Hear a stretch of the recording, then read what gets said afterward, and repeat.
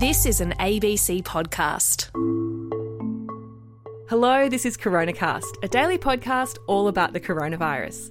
I'm health reporter Tegan Taylor. And I'm physician and journalist Dr. Norman Swan. It's Monday the 13th of September 2021. And Norman, in the past few months, we've gotten used to AstraZeneca, we've gotten used to our other friend Pfizer, and there's a new friend coming to join the gang as of, I think, this week, Moderna. Another COVID vaccine, another really highly efficacious or effective COVID vaccine, but perhaps because we haven't had it in Australia yet and we've spent so much time talking about Pfizer and AstraZeneca, it wouldn't be a bad idea for us to just recap on who Moderna is and what it's all about. Moderna is a US biotech company, a very young biotech company, and they've developed the similar technology to Pfizer, which is mRNA. And to remind you what mRNA technology is, it wraps up a bundle of a genetic message, and that's directly injected into the body and then goes into cells to tell the cells to produce the spike protein. And just to remind you about the safety of that, this is just imitating what the virus does, but in a much safer way than the virus. So you've got a really dirty virus coming in when you get infected with COVID-19. And what the virus does is it tells the genetic machinery of your cell to produce more COVID-19. The virus, yeah. Which is very nasty, has all sorts of effects on the blood vessels, the lungs, the brain, and everywhere else. But all Moderna and Pfizer do is that they have the genetic message, just produce the little spike protein on the surface of the COVID-19 virus, because that's how it gets into the body. And that's what it does. So it's a very pure way of creating a genetic message. Now, the similarities between Pfizer and Moderna is that they have almost an identical safety profile. The difference between Pfizer and Moderna is Moderna actually might create a deeper immune response. And that's because it contains more mRNA in the vaccine. So it's a higher dose vaccine than Pfizer. So what seems to happen with Moderna is that it creates a bigger antibody response. Also, Moderna is 4 weeks apart rather than 3 weeks apart. And increasingly, people are beginning to realize that what they might have done with Pfizer is too low a dose of mRNA, too close together, which may be why the immunity is waning.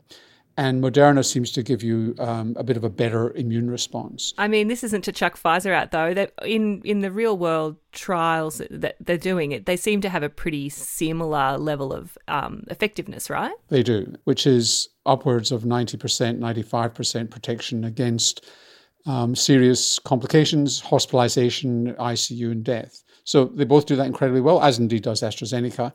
But it may well be that Moderna lasts a bit longer. So we need to see that. Yeah, don't throw out your Pfizer appointment in favour of Moderna. They're pretty much neck and neck. One prediction I might make is that Moderna internationally, well into 2022, might turn out to be the booster of choice. But you never know what happens. So Moderna has been approved in Australia, similar to Pfizer, for people aged 12 years and over. It's going to be in pharmacies. It's going to be really easy to get from the next couple of weeks. And I think over the next 3 months, we're getting about 10 or so million doses of it. So it's going to be up there with the others in terms of the proportion of the population that are going to be covered by this particular vaccine. And it's still absolutely true that the best vaccine to get is the one that's available. And, bouquets for Victoria.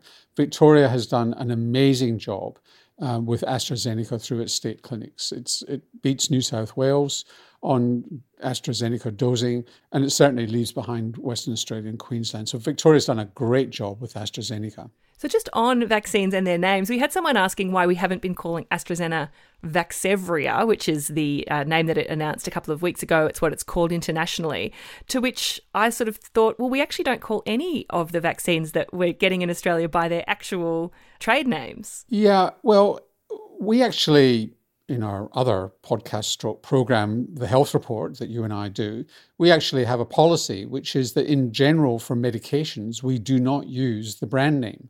We use what's called the generic name. And the reason for that is that, first of all, eventually there will be generics for a given medication, and generics will be just as effective as the brand name. And also you are essentially feeding into the marketing of a particular drug, which you don't want to do. So you want to talk about the real name. We still do talk about them by the company name, though. Like, it's not really that much of a step. You are correct to pick me up on this, because if we were to go with the generic name for, say, Astra, we'd be saying Chad 26. And if we were going for the Pfizer one, we'd be going, well, there's a code name for it. Something. It's 6117 or something like that. And Moderna, I've no idea what the generic, Moderna will have its own generic name. So we are mea culpa, mea maxima culpa, or it shouldn't be mea. I've forgotten what the Latin is for hour, but I'd like to share this around, Tegan. So we're not doing either, but it's just simpler this way, and I don't particularly want to feed into brand names. So we know that Pfizer is Comirnaty and AstraZeneca is Vaxzevria. What's Moderna? Spikevax. Ooh, I actually really like that. Straight into the arm. Spikevax. But while we are talking about vaccine brand names and that sort of thing, a lot of people have been very rightly wanting to make informed decisions about what they're putting into their bodies and asking questions about that. And we have a question from Melinda, who's saying that she knows a couple of people who aren't getting vaccinated because they're waiting for Novavax, and she's worried about them because, as you just said, Norman, the best vaccine to get is the one that you can get today when we're in an outbreak as we are. So, look, you could be waiting for a while for Novavax. They have been having trouble getting manufacturing approval for scale-up from the Food and Drug Administration. So they've struggled with that. They're a relatively young biotech company as well. And the technology there is that it's a protein-based vaccine, so you inject the spike protein in, and they've got this immune stimulant that they attach it to, which is probably the tricky bit in attaching the virus to the stimulant and getting that right at bulk. I think last week they were saying that they've solved those problems and they expect to be able to supply the market. But the bottom line with Novavax is that it's not really much different performance-wise, particularly from Pfizer and Moderna. There's no reason to wait for it. Just get the whatever is available, Astra, Pfizer, Moderna, into your arm. Get the second dose as soon as you're able to or you're allowed to. So we're covered. I thought we weren't using brand names anymore, Norman. Please call it NVX-CoV2373 from now on. Oh, okay. You'll just have to fix me up with my dementia there every time I have to say it.